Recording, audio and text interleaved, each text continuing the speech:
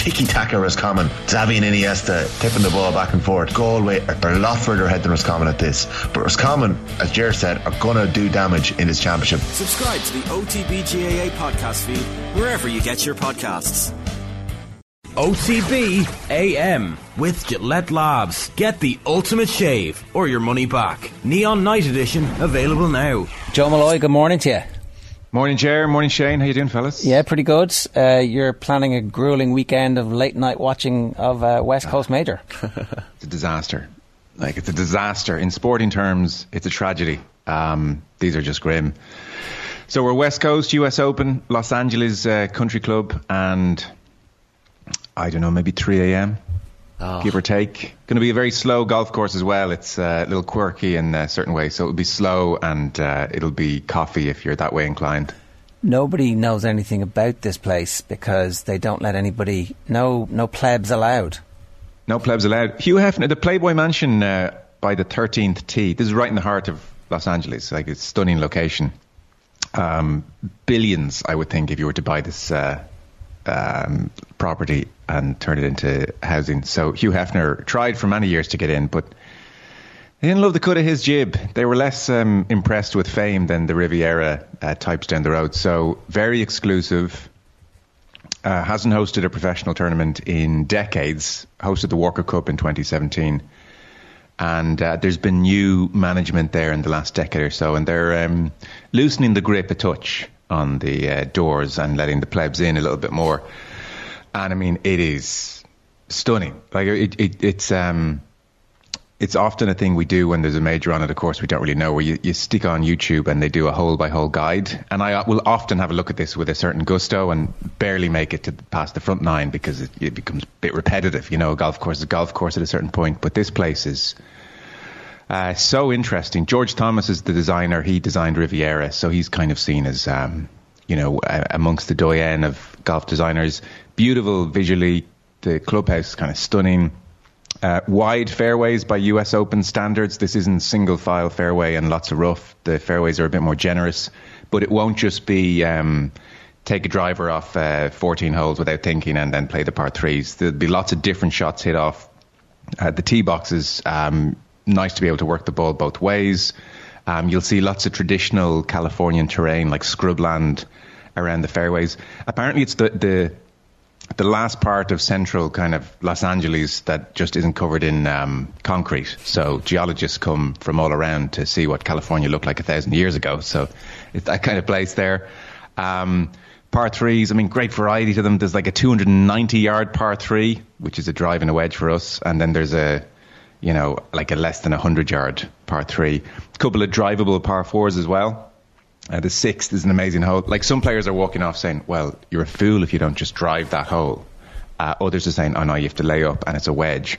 So it's not like, say, at Riviera, the famous 10th, where they now know statistically, after year upon year, you just have to drive it. That's the way to play that hole. You'll generally come off better. There's a real degree of golfing IQ here and trying to figure out what is the best way to play this place. We've never seen anyone play it before. And so, that brings in kind of a quotient of players who really use their minds. And, there's a great video of Jordan Spieth, and there's smoke coming out of his ears almost trying to figure out what shot to hit off a tee yesterday. And Justin Thomas is roaring, laughing at him because he's overthinking everything. So the 3 a.m. finish aside, thumbs up for Los Angeles Country Club. It's going to be really good. Saw some of the photos as well, Joe, online of the Bermuda grass, and there seems to be a lot of heavy rough even in and around greens as well. It could get pretty nasty for some players. Yeah, this is like the before every major, someone does a video of someone dropping a ball into rough and going, it's disappeared. That's exactly what I've seen. It's going to be havoc, and then it doesn't seem to play out that way. My sense is we won't be talking about this as remember that major with all the rough. I think it's it does catch your eye for sure, and I saw the same videos, but I looking at the course, I don't think that's the defining aspect in the way it was at Winged Foot, which is a good thing for me because I think that takes a lot of skill out of things. But that said, you don't want to be in the rough, and the bunkers are very difficult as well.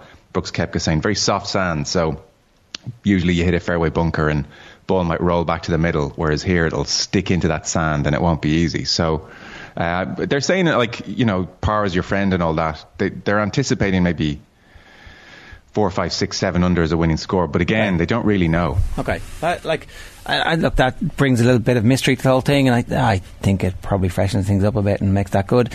Yeah. In terms of the contenders and the politics, does the politics have any influence on the contenders? That's a good question.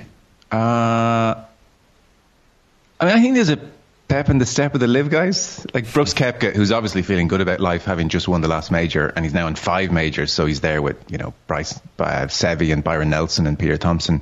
He finished his press conference yesterday by saying, I'll see you all at the Travellers next week, and just got up and walked out. And the golf media were saying, is that a joke? Or is he actually did he get an invite to the Travellers? So look, I presume the live guys are feeling great. Of the contenders, when you asked the question, I guess I saw a fairly dejected Rory McIlroy in my mind's eye. He's the one, if anyone's probably feeling a little bit down about the whole situation. In the last 24 hours, the news is that they're going to just pay him off, and they're going to pay off they're going to pay John Ram. So maybe that gets the pep back. It's like, well, maybe. So I stood as the lone voice in the wilderness. I fought the good fight and I lost, but then I won anyway. Yeah. I mean, how are they going to do this? Where do they draw the line? Shane Lowry got an offer. How much does he get? Well, maybe you get a percentage of what the offer was if you would have taken it.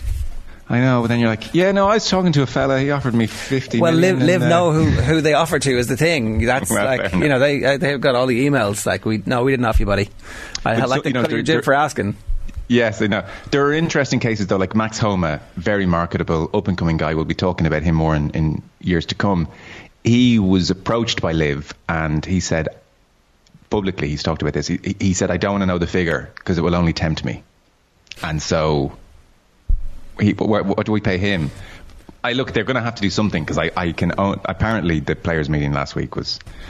there was fury heading Jay Monaghan's way, who's now recovering from a medical incident. I suspect he's under a lot of pressure. Shane Lowry, interestingly, stood up in that meeting, according to Jeff Ogilvy, and at a certain point realised we're getting nowhere here. It's all getting a little OTT. Let's let calm heads prevail and wrap this meeting up. Jeff Ogilvy was singing Lowry's praises for real seasoned pro attitude now. But I like the politics. It's just there for sure. And all the players, to a man, are saying, I have no idea where this is all going. I don't know what golf looks like. You guys know as much as me. That's the general line from all the players this week.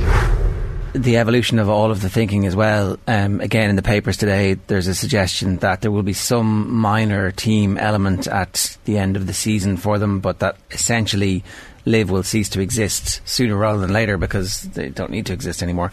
Yeah. So if Brooks Koepka is fetching up with the Travellers next week, why would everybody else not start fetching up to the big events? I know. Like that's just the end of that. And maybe everybody overthought, how's this all going to work? It's like, well, it's just going to work because they'll all just play again.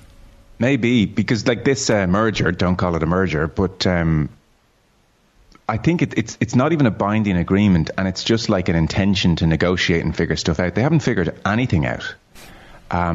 So on the one hand, there are a ton of protocol, and it has to be done this way, it has to be done that way.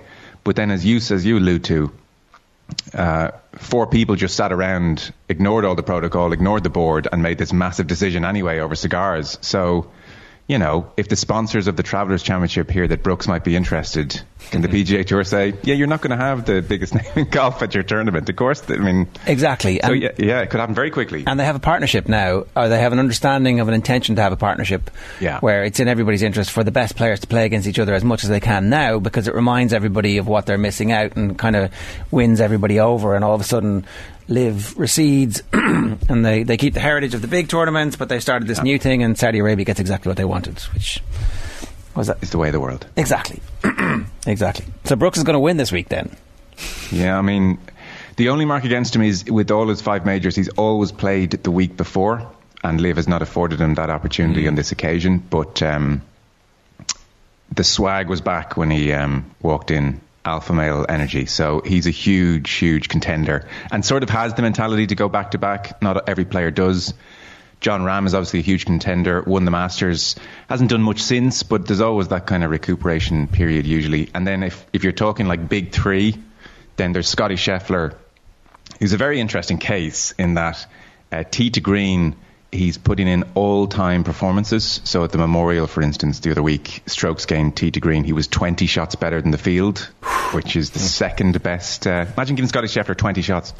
I think Vijay Singh managed something better once in all the years they've done these stats, but like second all-time performance. He was, however, not second last, but last in putting, and his putting has been atrocious. So I'm kind of interested to see what this guy who's putting in, almost unprecedented ball striking performances, but can't putt at the moment, is going to do.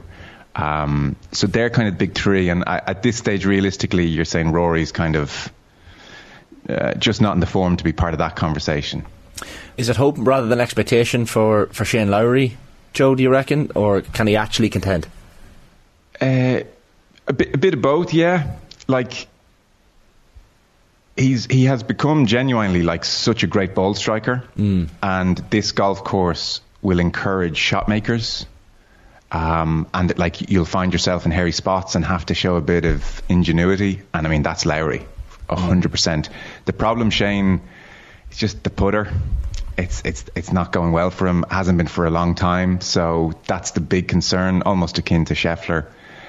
With both of those guys, if they get somewhere on the first or second and they roll in a 20-footer and they say, my God, that felt good, then golf is so ephemeral in terms of the form that they just catch fire for 4 days, and then it could get very interesting. So that's the question mark, and it's been a question mark now for several months, so that'd be the worry with Shane, unfortunately. But like, would you be surprised? Absolutely not. If we get any kind of finish like we got at the Canadian Open last weekend, I mean, you'd take that, wouldn't you? 72-footer to win. Yeah, 72-footer to win, and Adam had one rugby tackled by security guards, so it had everything. Yeah, I don't know. I don't suspect you guys are staying up till 3 a.m. with. Stay up all night watching the golf and straight into work. Is that the gig? It's tricky.